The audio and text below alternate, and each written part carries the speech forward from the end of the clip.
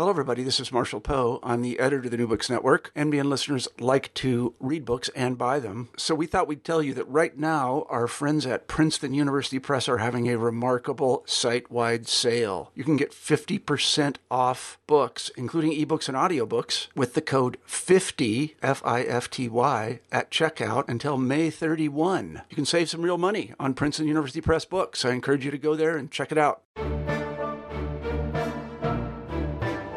Hello, and welcome to New Books in Russian and Eurasia Studies on the New Books Network. My name is Diana Dehanova, and I'll be your host today. And today I'm speaking with Dr. Elliot Borenstein, author of Plots Against Russia, Conspiracy and Fantasy After Socialism. Dr. Borenstein is professor of Russian and Slavic Studies, collegiate professor in the Faculty of Arts and Sciences, acting chair of East Asian Studies, and senior academic convener for the Global Network at New York University. He's also the founder of the Jordan Center's All the Russias blog, where one of his current books in progress, Russia's Alien Nations, is currently being serialized.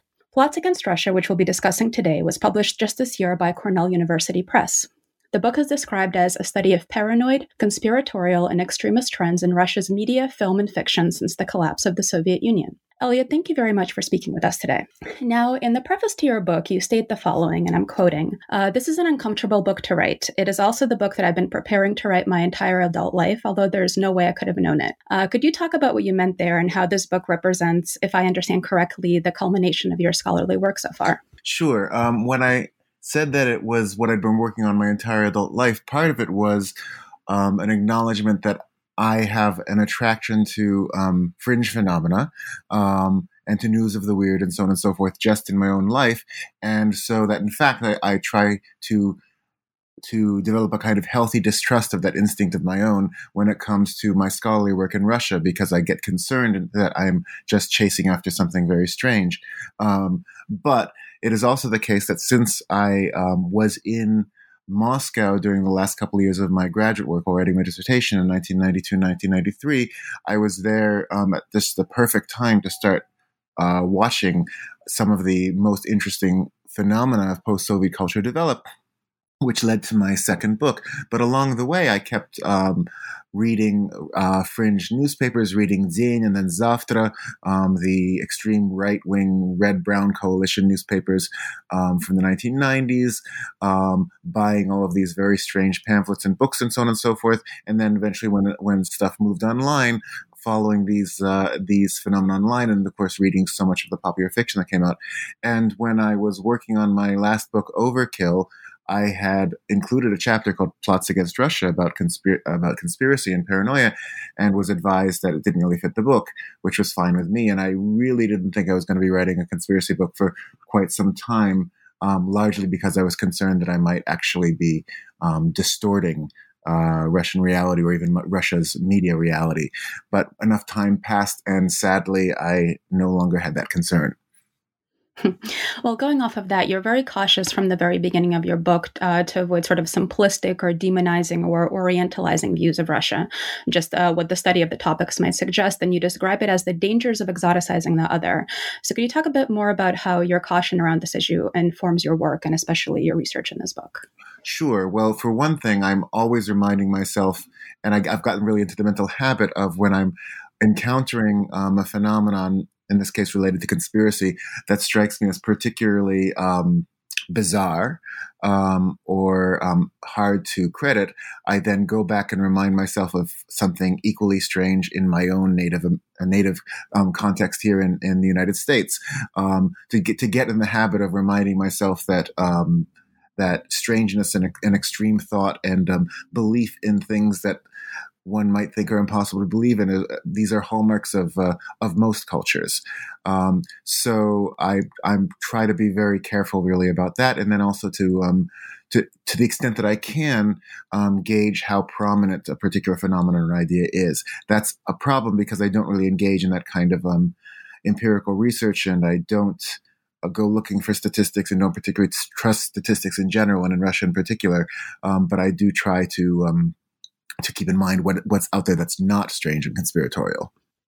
Mm-hmm. And you talk about your work really being more on the side of discourse, right, than what's actually happening, sort of documenting history. Oh, absolutely. I feel like for the past 20 years or so, I practically started every talk saying, I'm not talking about real life or real people. I'm not doing surveys.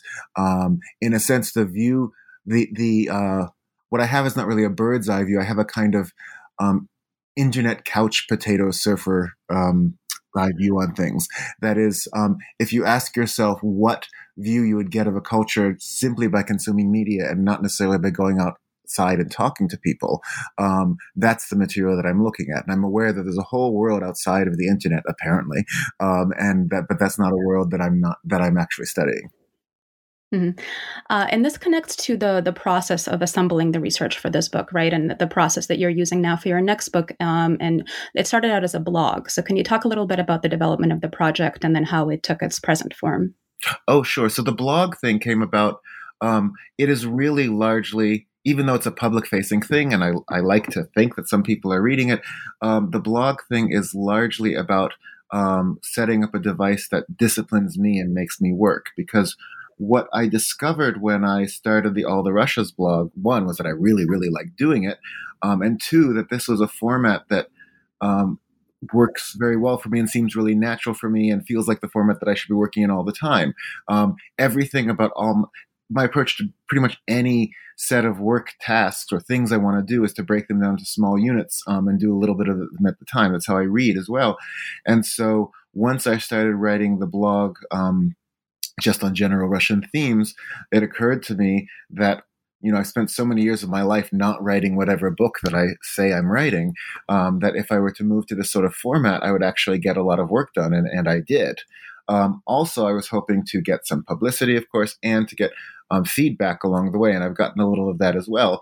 But just as I was saying that I don't really know that my research isn't about what's going on in the world, but going on in the media, the corollary to that is I don't really know who's actually reading the blog. I know a few people. I don't know if it's only a handful of people, if it could be more. But for my own purposes of getting my own work done, it doesn't matter. Mm-hmm. That's a great approach, actually. I think maybe some of our early career academics and graduate students might copy you on that. So let's get into some of the key terminology here. So the first one, of course, is conspiracy and conspiratorial thinking. So how do you define it? And you're very careful to specify that conspiratorial thought lies on a spectrum, right? Yes, thank you. So that's a really complicated one because there is a large body of conspiracy scholarship going back, starting roughly around the post-World War II era, and it's large, but it's actually manageable to really read basically all of it. But what you see is a certain set of trends, a certain set of controversies that you really have to skirt around. And one of the big ones is the connection between conspiracy, and conspiracy here being, I would say, conspiracy is a bunch of people or entities working together to do something in secret, and something that presumably is not something that you would want. People point out that surprise parties are conspiracies, but no one calls them that because people don't tend to be upset by surprise parties. But the connection between conspiracy and paranoia, which I think is an easy one to make, because paranoia, of course, if you set aside its most extreme clinical version, paranoia is a tendency to overinterpret, to make too many connections, and to assume that nothing is random. That works very well with a conspiratorial mode of thought. But this really, the birth of all this, the primal scene of all of this is Richard Hofstadter's famous essay and book, on the paranoid style, which a lecture he delivered on the day that Kennedy was shot, actually. And this essay, which is hugely influential, in fact, has gotten a real revival in the Trump age for, I think, obvious reasons, talks about how there is a paranoid style in politics, in American politics in particular, that comes around rather cyclically, and understanding the paranoid style can help you understand what's going on with the politics. So this is an argument he made in Harper's originally, and it's an argument that is one of those arguments that immediately makes sense, I think, when you read it. And you don't need to be a scholar to follow it, read it, and see that it makes sense, which is exactly the sort of argument that the scholars then immediately want to take apart, in part because it looms so large, and in part because, quite rightly, I think, a lot of scholars felt that this connection between conspiracy and paranoia pathologizes people who believe in conspiracy theories, and basically defines them as essentially mentally ill. And I can certainly see why there's been so much of a hygienic impulse to separate the two.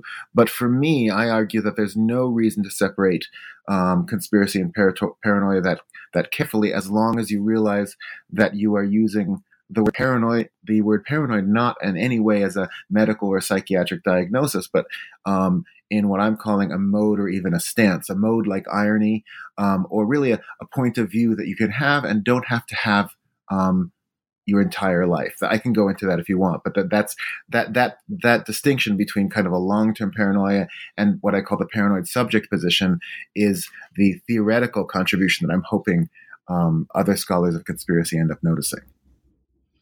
Yes, could you say a little bit more about that, the paranoid subject position? Sure. So with this book, I start off first of all with the notion that our entire worlds are constructed by narrative. We understand the world through narrative.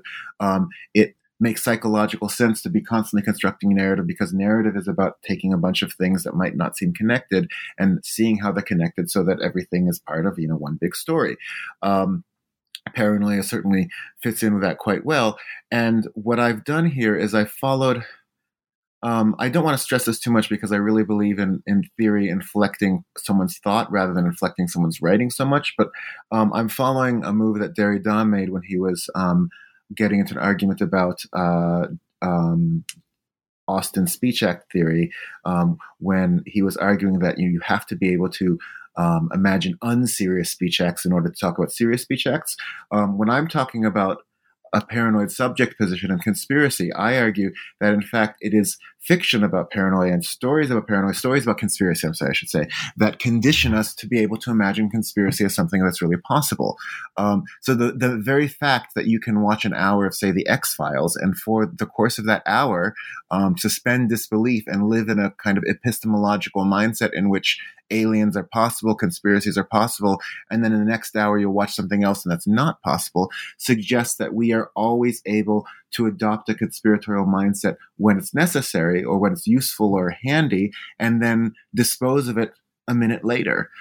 So that there's no need to diagnose someone as paranoid. There's no need to see every manifestation of conspiratorial thought as a symptom of a complete conspiratorial worldview, that in fact we all adopt conspiratorial modes and drop them back and forth over the course of our day. And that's what makes it possible for some to believe in conspiracy in a much more committed fashion, in a much more sustainable fashion. But again, I think one of the mistakes that intellectuals make, and that people talk about that a lot lately, in particular when talking about politics, is thinking of everything in terms of rationality. And then when you see a breakdown of a kind of rational explanation, you show how something is not working. But actually, this is really a matter of affect, emotion, habits of thought, and the fact that you can be conspiratorial for a little while and not be conspiratorial right after that, to me just seems very, very human and very discursive. Mm-hmm. So what is it about post-Soviet Russia that makes the conspiratorial subject position one that is so often taken up? Oh, that is a great question. And I would say that it's part of a longer process that has made Russia / the Soviet Union in the past several decades a great hope for conspiracy theory. Again, as I'm saying that, not to suggest that other places are not. Certainly the United States is a great breeding ground of conspiracy theory, but I think coming out of different sources and for different reasons, at least initially. So in the post-war era, the post-Stalin era, I should say, in the Soviet Union, conspiratorial thought was enabled, I think, by the general lack of reliable information in the Soviet Union and the widespread assumption that you're not being told everything. And in fact, every time there is a revelation about some past crime that is finally doled out, instead of letting you know finally for the truth, it just reminds you of there's other things being kept from you.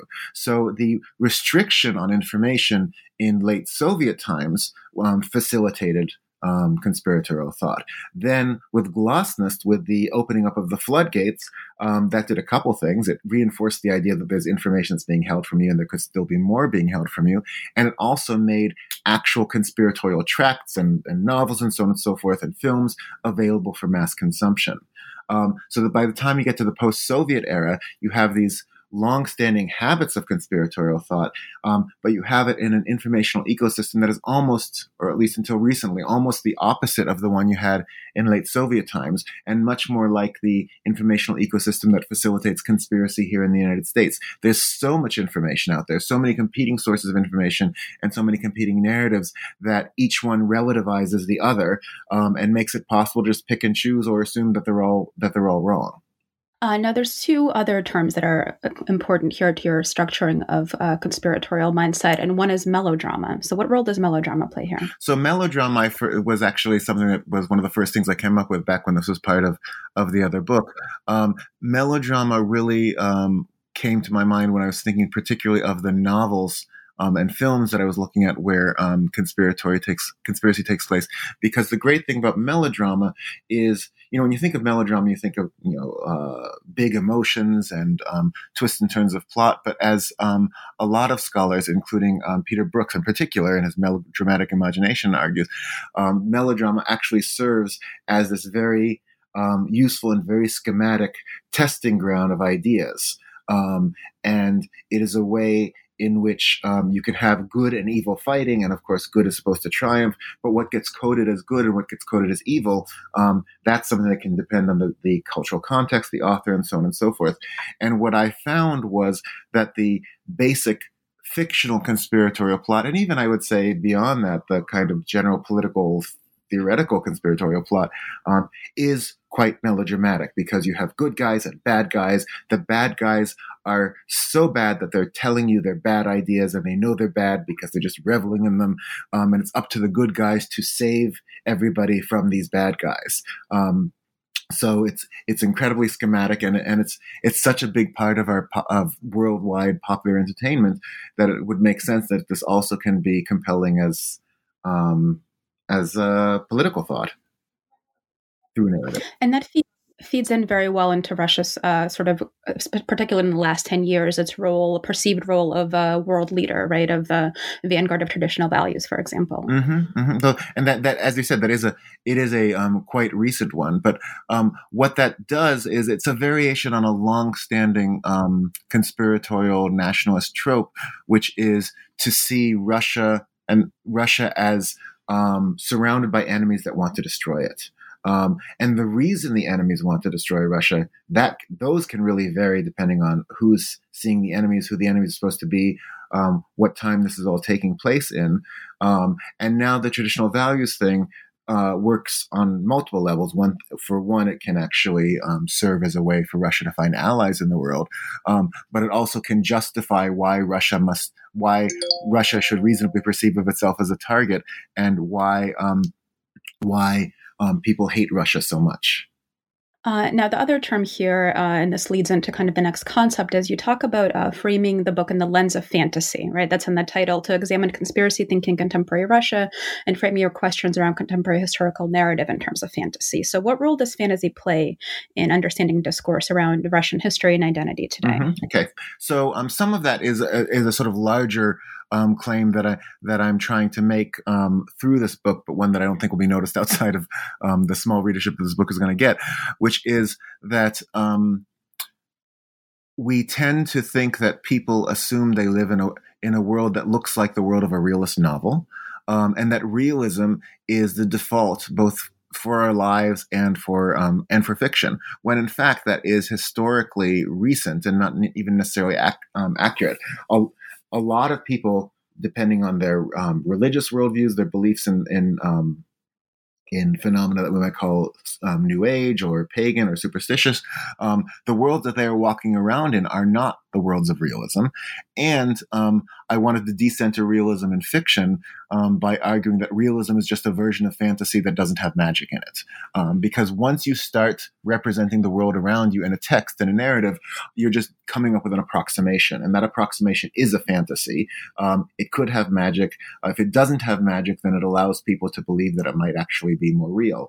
But with these ideological fictions that I'm looking at, some of which have magic and some of which don't, these are clearly fantasies, not so much in the immediately, obviously, in the way we think of, say, with epic fantasy, but fantasies and to an extent melodramas that take the world you see around them rewrite that world in terms of a particular, often conspiratorial ideological framework, and then try to convince you that what you're reading is not a fantasy, it's realism, and that in fact, this fantasy of what the world is actually what the world is. And by the end of reading the book, in a sense, you should be converted to the belief that this ideological fantasy is fact.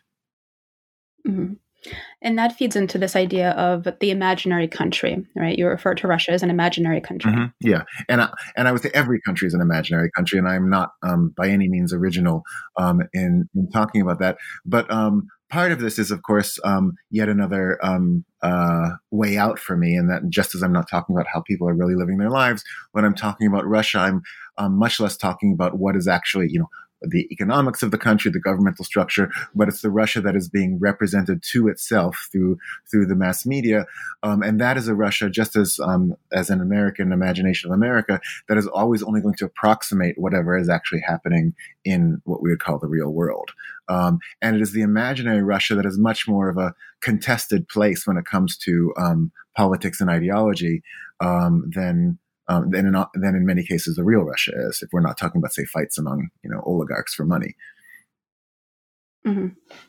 Now, what are some of the sort of, let's say, non-negotiable foundational or cultural myths that underpin the dominant historical narratives in Russia? And is it fair to say that Russophobia is kind of a unifying factor here? Russophobia is absolutely the unifying factor. I mean, as a term, it only comes up in the 19th century and really becomes current starting in the last half of the previous century. But this notion of this irrational, reflexive hatred of Russia that is simply not going to go away, that is incredibly useful. It is also, I would say, flattering because people are bothering to hate you. One of the things that I think is really remarkable, what's happened in the past couple of years, is this whole Russiagate stuff and all of that is really reassuring to the Russian Russian conspiratorial mindsets. Not only because it looks like conspiracy, but because we in the West are paying attention to Russia. What Russophobia presupposes is not only that everybody hates Russia, but that everybody thinks Russia is important enough to hate. And I think one of the most offensive things Obama said when it came to Russia was that it's not a world power. And I can see why he said that. There are many reasons why he would say that, but that is the sort of thing that if you think twice about, you don't say, because it's actually, in a sense, a challenge to prove that you are a world power. And so hostility towards a Russia that we think is a powerful enemy is much more friendly than simply the benign neglect of Russia, or not so benign neglect of Russia that has usually characterized the American media and political culture for huge chunks of time since the collapse of the Soviet Union. Mm-hmm. So would you say that the rise in conspiratorial thinking in Putin's third term is connected to this desire to reinforce Russia as a threat? I think that Putin's regime's use of conspiratorial discourse is related to that. It's remarkable how much this stuff has gone from margin to center in the past several years. It was happening slowly over the first decade of the 21st century, but really dramatically kicked into high gear with Putin's re-election. Just as there is this emphasis on traditional values, the embracing of a conspiratorial worldview is hugely useful politically. For years there'd been talk about the need for a national idea. Yeltsin had a committee that came up with nothing. Surkov came up with sovereign democracy, and conservatism seems to kind of fit it. But if you take together traditional values, the notion that Russia is under attack from all sides, that's not an idea, but it is enough. Those things are enough of a national story to be a unifying fantasy, or at least I think that's what the regime is hoping, and it does seem to work fairly well. Now, in thinking about the roots of a lot of these conspiracies and sort of the key adversaries, right, anti-Semitism plays a really large role, particularly the source text of the Protocols of the Elders of Zion, but of course it goes back much further. So could you talk a little bit about the role that anti-Semitism plays, as well as its limitations in understanding Russian conspiratorial thinking? Sure. So anti-Semitism is, of course, foundational to a lot of Western conspiratorial thought, going back in particular to the Protocols, which is, a wonderful Russian plagiarized contribution to world conspiratorial lore.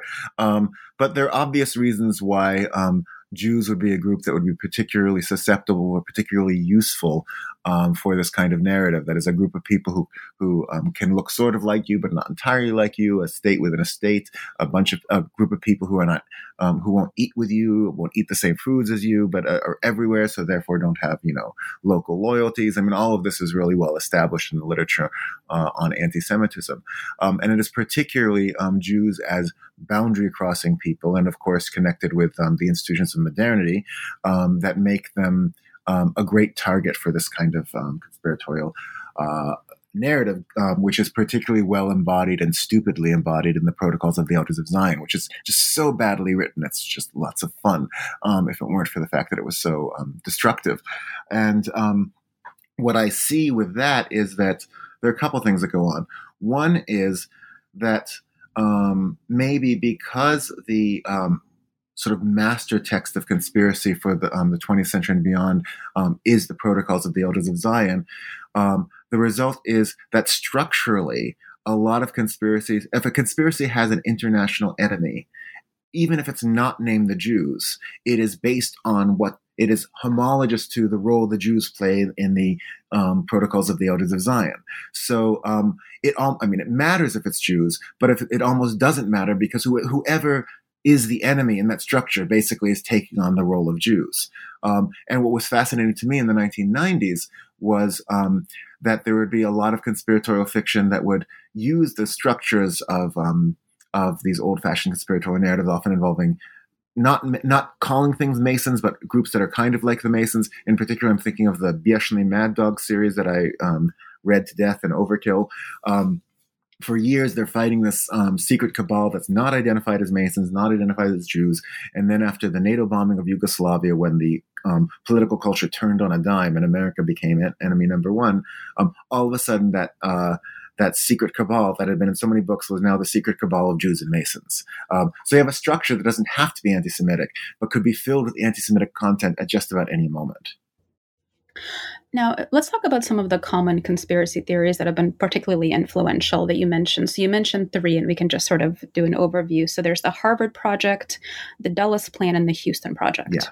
So the Harvard Project is my personal favorite. It's was concocted by this emigre, Georgy Klimov, who had actually worked in the real Harvard Project, which was a study of Soviet emigres in the United States. It was basically a sociological survey. But what he turned it into in his political tracts and his novels, between which there's a very small difference, is this idea that Harvard, run by Jews, of course, and homosexuals, because Harvard Jews and homosexuals are basically all the same thing, are trying to have taken over Russia.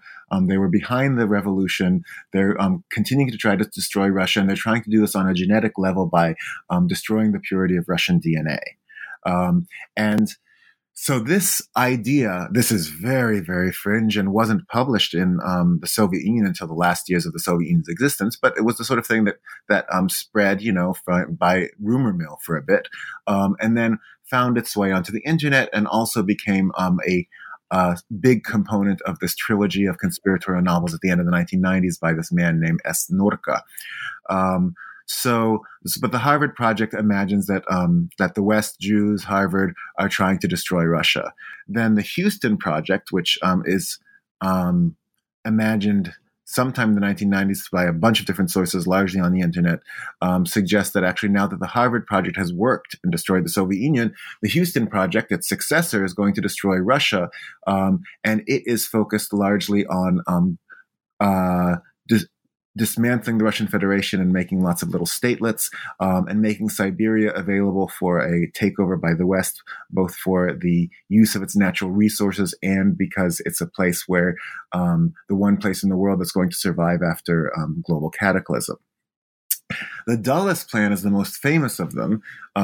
It's based entirely on a work of fiction, a monologue in this novel that became the basis of Вечный зов, The Eternal Call, a very popular miniseries on Soviet television, with this monologue where a Nazi is explaining how he's going to undermine the Soviets by ruining their values and getting young people to like trash instead of high culture and to become immoral. This Nazi speech becomes the plan by Allen Dulles of the American spy and intelligence fame. This is just completely put in the mouth of Dulles, and the idea is that America is trying to ruin the Soviet Union and then Russia, but initially the Soviet Union, by getting young people to listen to rock and roll and buy blue jeans and so on and so forth, and turn their backs on the truths of their fathers. So what is great about the Dulles plan, and the Harvard plan too, but particularly about the Dulles plan, is that it takes conspiracy, anti-Russian conspiracy, and sees it primarily in the realm of information and culture, and therefore as a project of a kind of brainwashing that the West is trying to do on the Soviet Union / Russia. Mm-hmm. Now, you mentioned the issue of homosexuality and Judaism all sort of being like one giant boogeyman. So I wanted to transition to the idea of gender ideology featuring so prominently in conspiracy thinking. So can you talk a bit about why is homosexuality understood as an attack on Russian culture and values, and how it's used to sort of frame this inimical relationship with the West? I mean, the short answer is actually now homosexuality and Judaism for a lot of the conspiratorial world are not the same thing. And in terms of structural homologies, the LGBT people are in a sense the new Jews as the new internal enemies. Excuse me. Now the question is, why and why now, right? Because it's not as if there's a great recent history of Soviet or Russian love and embracing of LGBT people. In Soviet times, of course, a male homosexuality was criminalized, and lesbianism, if it was noticed, could lead to women being sent to mental hospitals. But in the early 1990s, all of that was decriminalized, and for a good 10 years, you had a period when, again, it wasn't like Russian mass media, Russian people you'd speak to were brimming with love for LGBT people, far from it.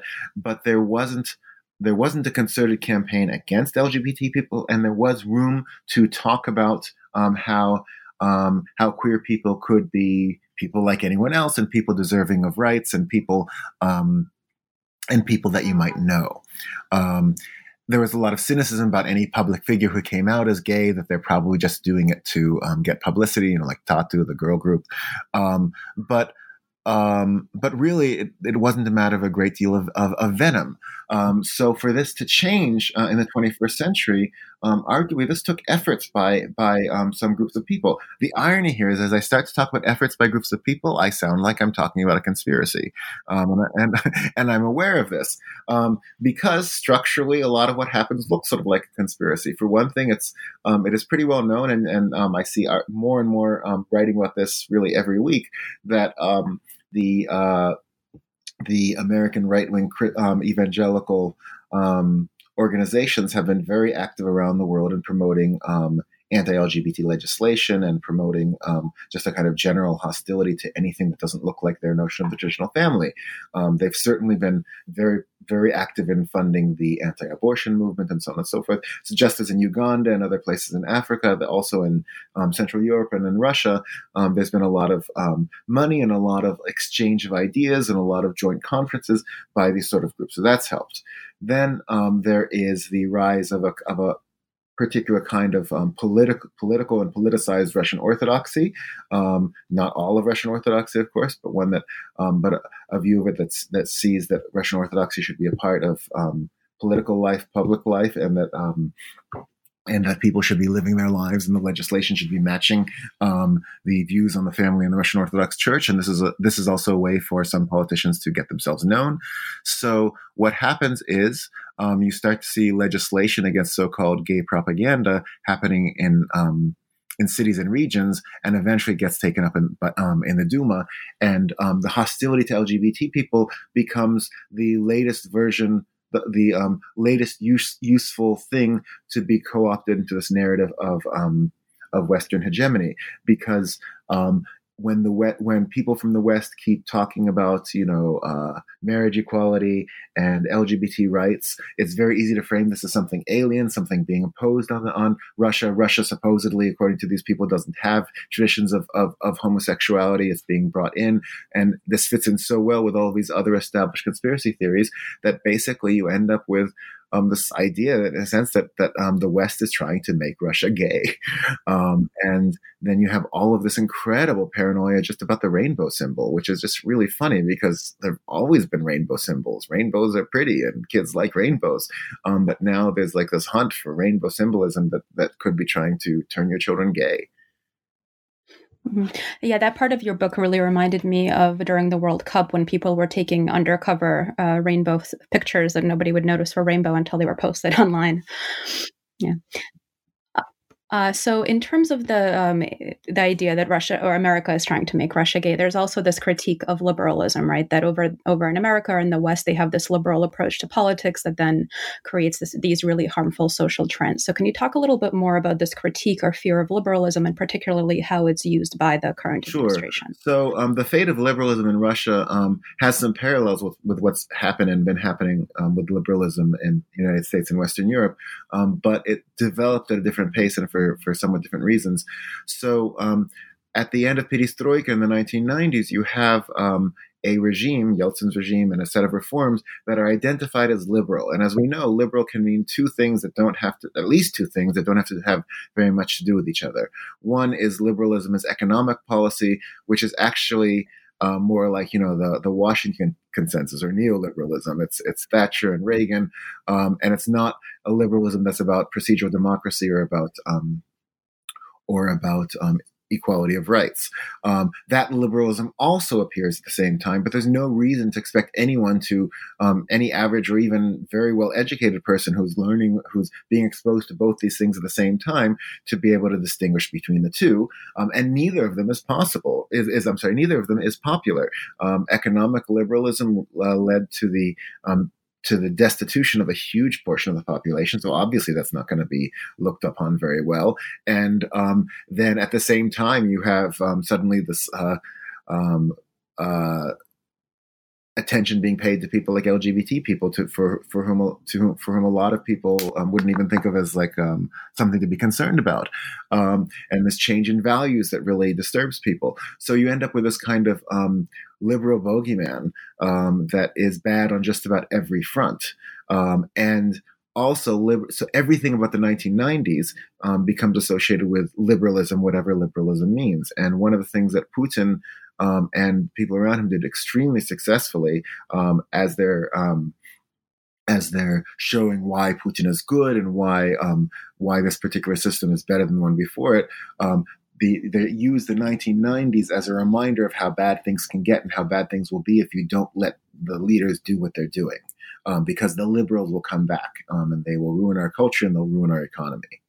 So liberalism is a really easy target, and I think it's going to be very hard for anyone calling themselves a liberal really to make any kind of political success in Russia in the foreseeable future.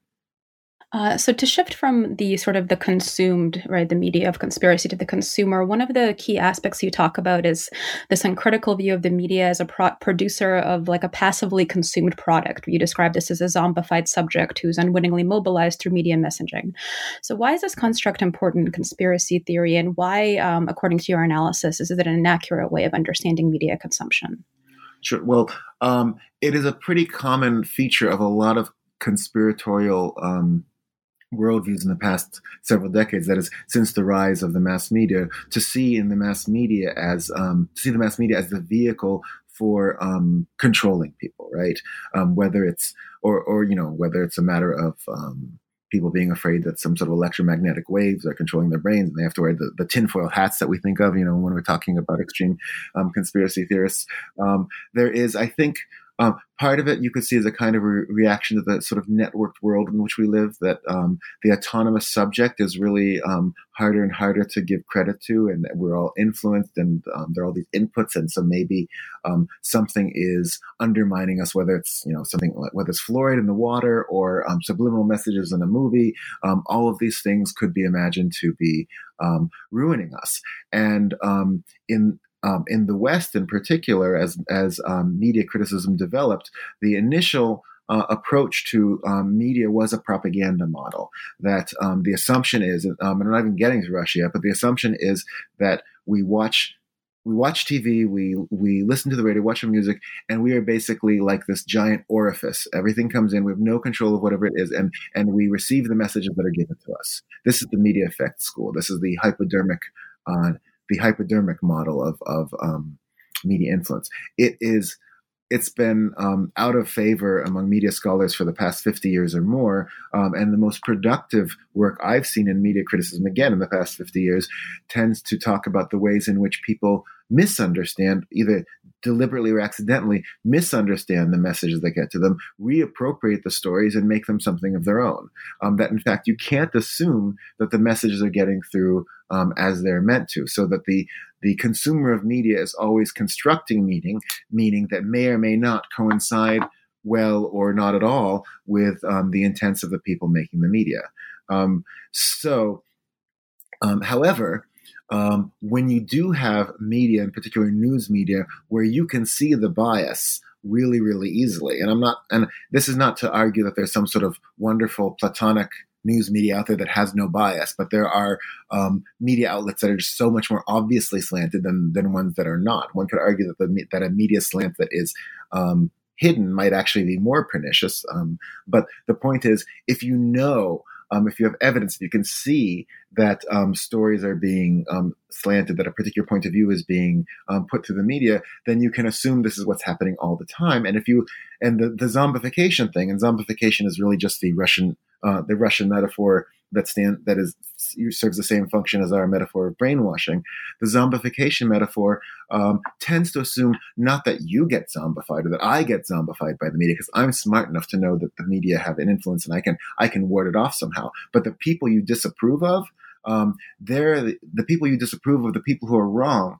Part of the reason they're wrong is that they are brainwashed or zombified by some media influence or some foreign influence that you think is evil or pernicious. And this is what comes out most clearly in the conflict in Ukraine, where on Russian state television, they'll talk about people in Ukraine being zombified by the Ukrainian media. And on Ukrainian state television, they'll talk about people in Russia being zombified by the Russian state media. And of course, the irony is that just the moment you have a media outlet bringing up the possibility of media zombifying you, all you have to do is take one step back and think, well, this is what this media outlet could be doing too. But the great thing about the zombification metaphor is how actually it usually doesn't work that way, and it allows you to dismiss someone else's views, but see yourself as somehow immune. Mm-hmm. Actually, in this discussion of Ukraine dovetails into another term that you present and critique, which is information war. Right. So what is meant by information war specifically in this situation between Ukraine and Russia?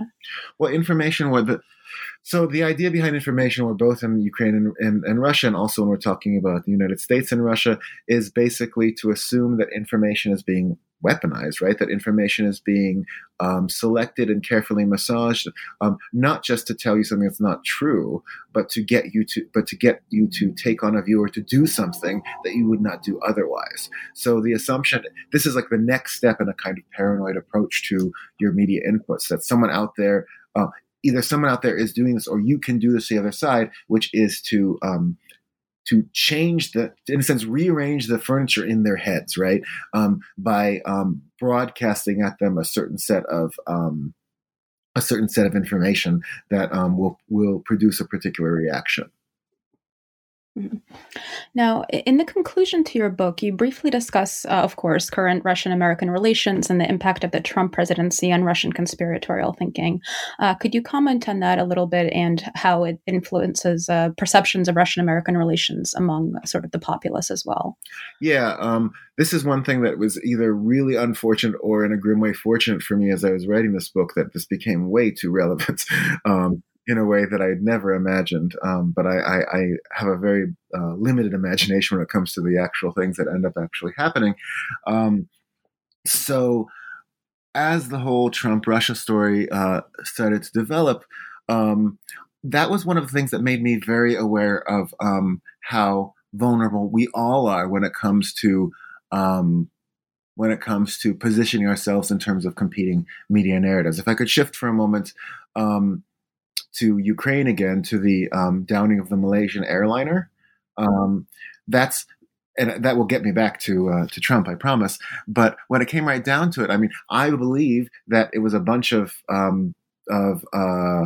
Russian-supported Ukrainian idiots who shot down the wrong plane. All the initial social media stuff, everything totally made sense. I must admit that fits into my worldview, which sees accident and contingency as much more important than planning, and made more sense than any other narrative. But when it comes right down to it, and it's a matter of, say, the Dutch report on what happened versus the Russian report on what happened, I'm not reading either of them. I'm not in any position to challenge the aeronautics explanations about any of these. And that what I realize happens is, to use the Jewish expression, I've picked my rabbi, right?